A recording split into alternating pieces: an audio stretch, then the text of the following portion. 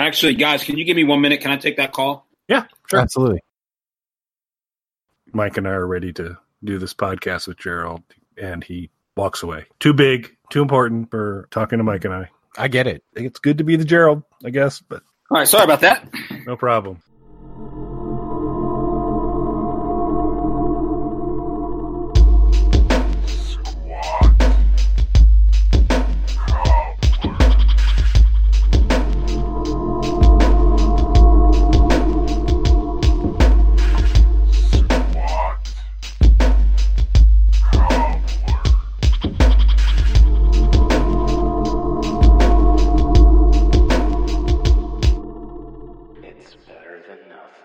Hello, everybody, and welcome back to Squat Cobbler. This is Kelly at KELLYTHUL on Twitter and Instagram. And I am Dr. Mike at Official Pagan on everything. So, gang, I never thought that I would do this podcast, but I have no choice based on the article that I've read.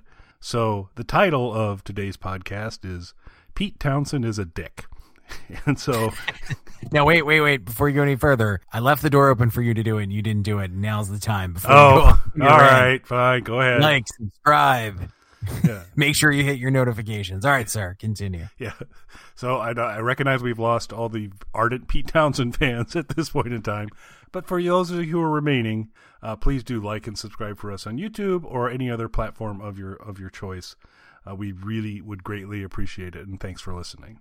So, Mike brought to my attention, recently an article was published on blabbermouth.net interviewing what had been one of my all-time favorites, Pete Townshend. I'm a big Who fan that's been established in past Squat Cobblers and have always really enjoyed, I think Pete's a brilliant songwriter, but at least in his older years, turning out to be a pretty horrible person, in my opinion. The gist of this article is he's kind of glad that John Entwistle and Keith Moon are dead. And he doesn't really like Roger Daltrey all that much either. It was kind of one long, get off of my lawn, you kids, interview. And so I'd like to thank Mike for sharing that with me and crushing one of my heroes for me at this point in time. But when you read this little treasure, what was your reaction? So, first off, for anyone who doesn't know, Blabbermouth is a hard rock and metal-oriented music site. It is actually the most read hard rock and metal music site in the world. They had taken... So, I've been reading more stuff about The Who since I've delved deeper into The Who than I had before because of Kelly's recommendations. So I have a bigger appreciation for them now. So I saw something about The Who, so I was like, oh, let me check this out. And it caught me off guard, and I thought it was going to be something like, so basically he did an interview promoting air quotes question mark the band's upcoming album, and he did an interview, I believe it was on a radio station. So Blabbermouth wrote an article about the interview and the impending backlash that I'm sure is coming. I didn't read the comments after the article. So like Kelly said, he basically said that he was glad that they were dead. I thought it was going to be something like, because they wouldn't be able to stand the state of the music industry today or something like that. Like I kept waiting for that other piece of it that never came. That silver lining thing, like they're better off because things are terrible now or something. It's like, no, just I'm glad they're not in this band anymore. Yeah, it's an interview dripping with self-importance, arrogance, amazing dismissiveness to individuals that just, I found stunning. Because what I would argue, in the middle of the article, he's like, well, they never created any bands, and they never did this, and they never did that. I'd asked Pete, I'm sure he's a big squatty, listens regularly, to reflect on how successful were Pete Townshend's solo albums versus the full Who albums when you had that full crew prior to Keith passing. What has he ever produced that approached, the magic? And this was the thing that just really bothered me the most, is what I truly loved about the Who was 4 completely different individuals who don't have to like each other and didn't like each other particularly, but they all brought something unique to the table to create something magical. Keith Moon's out of control machine gun drumming, John Entwistle's bass playing like nobody has played the bass before. Roger Daltrey seems built to sing Pete Townshend songs. and just can put a lot of emotion behind them. And then Pete, a fantastic guitarist, but not like your Jimmy Page, Stevie Vai, kind of shred, kind of amazing guitarist, but kind of mostly a rhythm-based guitarist who was able to snake through what Entwistle was laying down, what Keith Moon was laying down, and collectively to create a tremendously powerful sound. And collectively, I thought it's really, really great stuff. And for him to kind of start to complain about, well, thank God Entwistle was gone because we started playing shows without him, and now I finally had a job again. And to talk about Keith Moon didn't keep time, and I had to keep time. All of those pieces are the things that made the Who sound, to me, unique and powerful and fantastic. And here he is bitching about it. Yeah, and particularly the comments about, what did they do outside of the Who? So my initial reaction was the same as yours. Like, I'm not super familiar with giant Pete Townsend records that aren't Who related.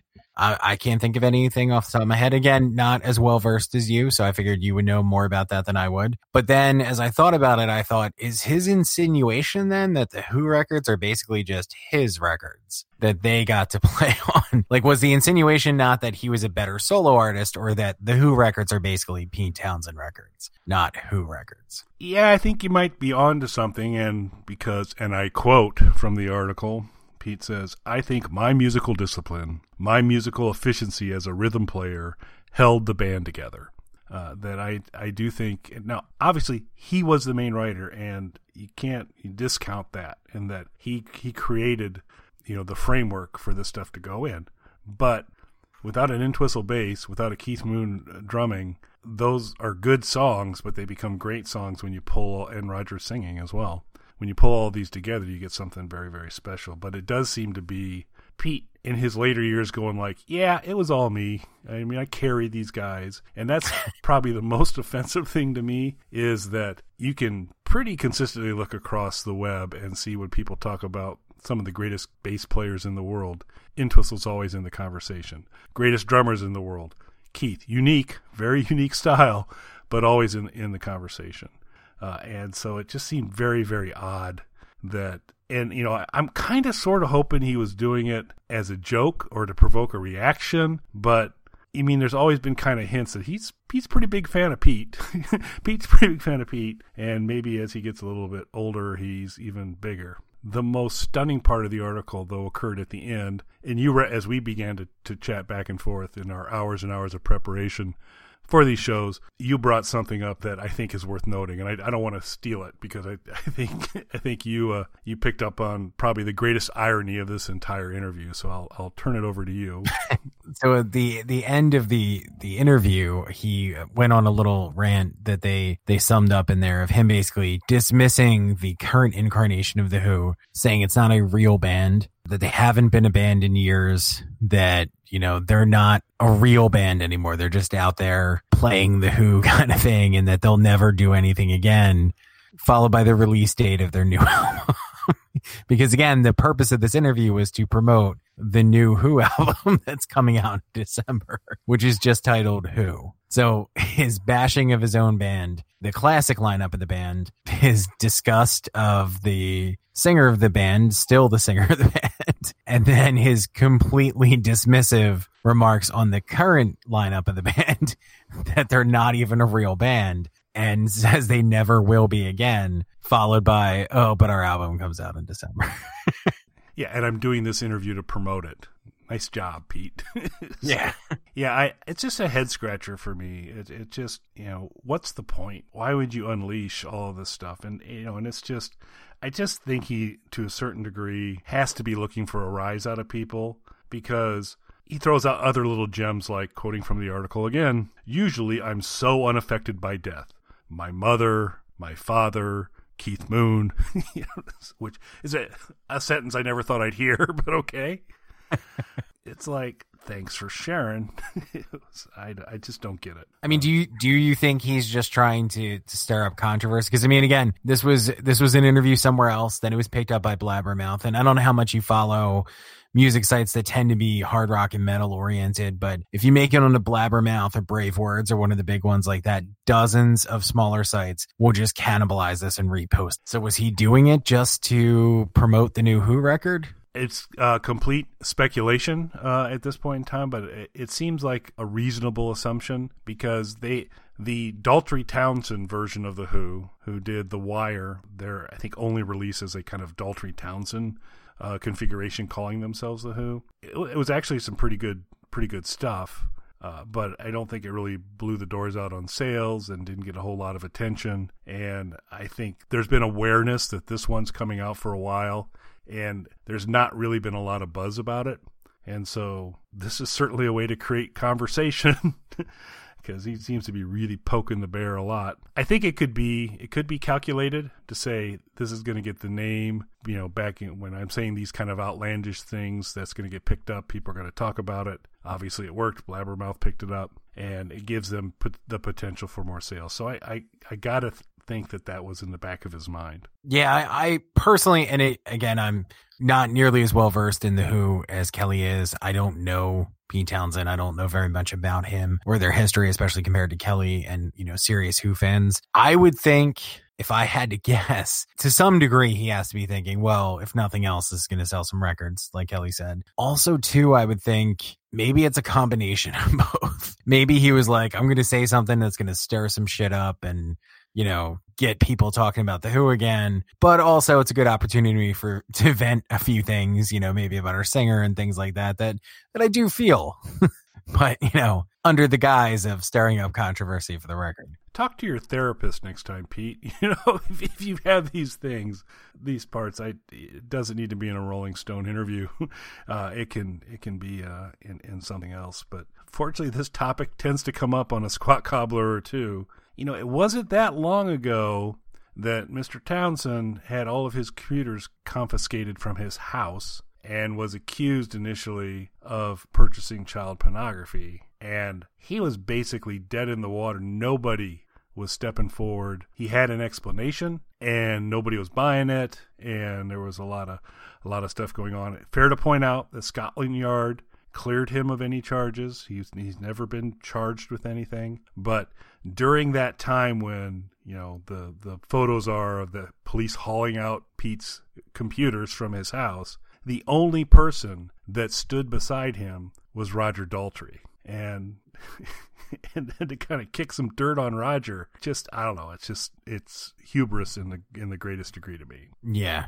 And I don't know. So I have no idea what size venues The Who are playing right now, or this incarnation of The Who are playing right now. I'm going back a little while. There was a Who show in Philly that was not at a particularly large venue. So I do wonder, how much, like we kind of already touched on, how much of this is to stir up controversy, how much of this is to get attention. There's a band, I'm not going to mention them because it's just going to sound like I'm saying negative things about them, because we had a run-in with one of their members once, a former member. We have no problem with the band themselves, but I don't want people to think this is related. So there was a band who at one time they've always been respected, but at one time were selling a lot of records and were really major figures and major players in metal. And it kind of cooled off, in part because of shifts in lineup and sound and their overall image and things like that. And they reunited the sort of classic lineup of the band, and it barely got any notice at that point because the name had kind of been worn down so much from the different lineups and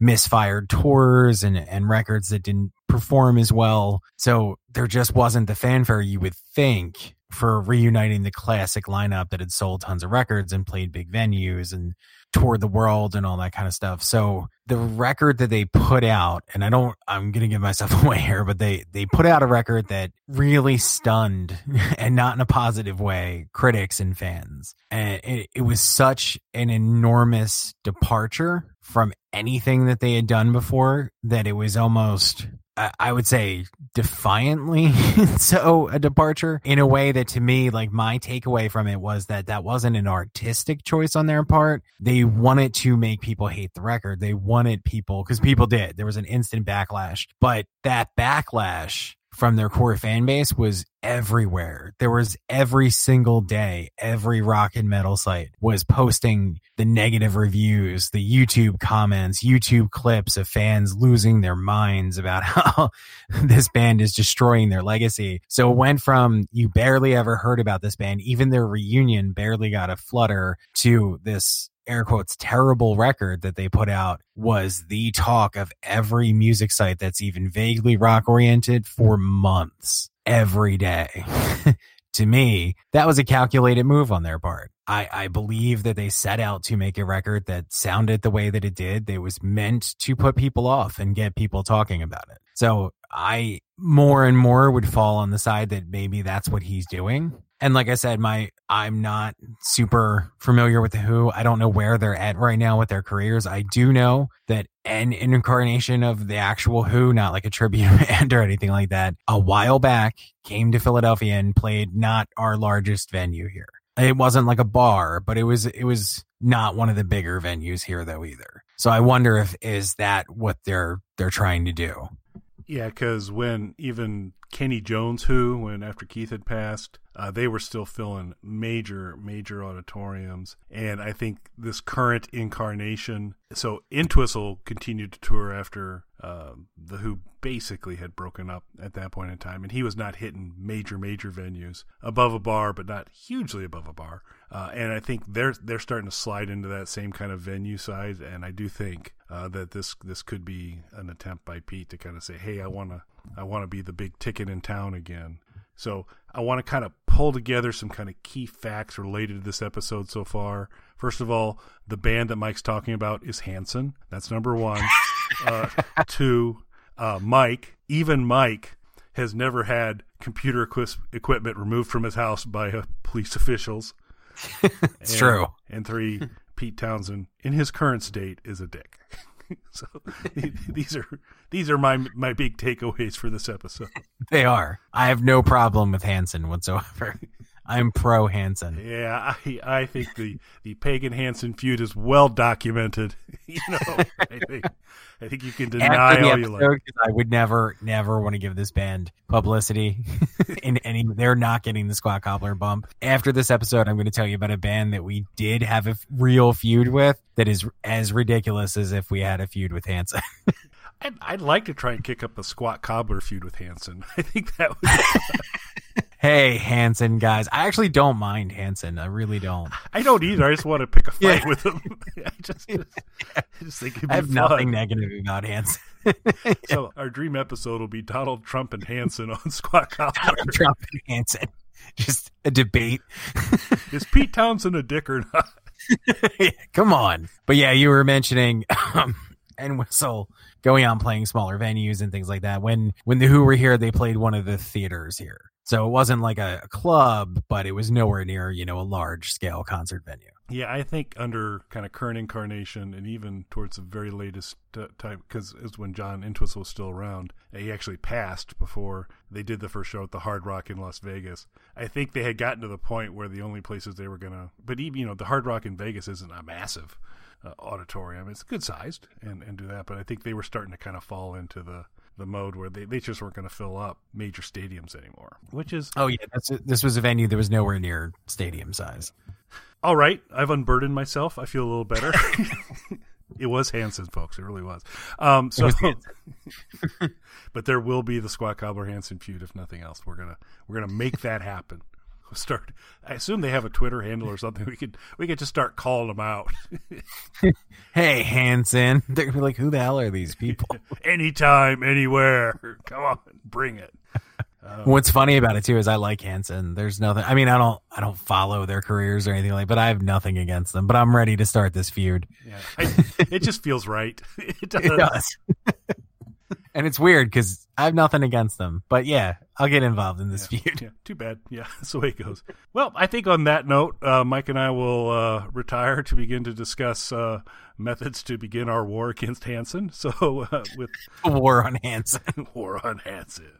Which would be a good title for this episode, but we have a different one, so we're gonna use that. So, as Mike caught at the beginning of the episode, I'd like to remind again: if you get an opportunity, we would greatly appreciate it if you would like or subscribe to YouTube if you consume our content that way. iTunes, blogs, Stitcher, whatever your platform of choice is to consume podcasts.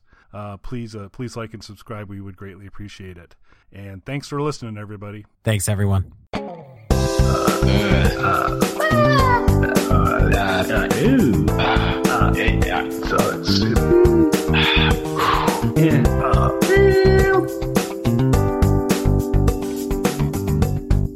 right, I'm going to stop the broadcast.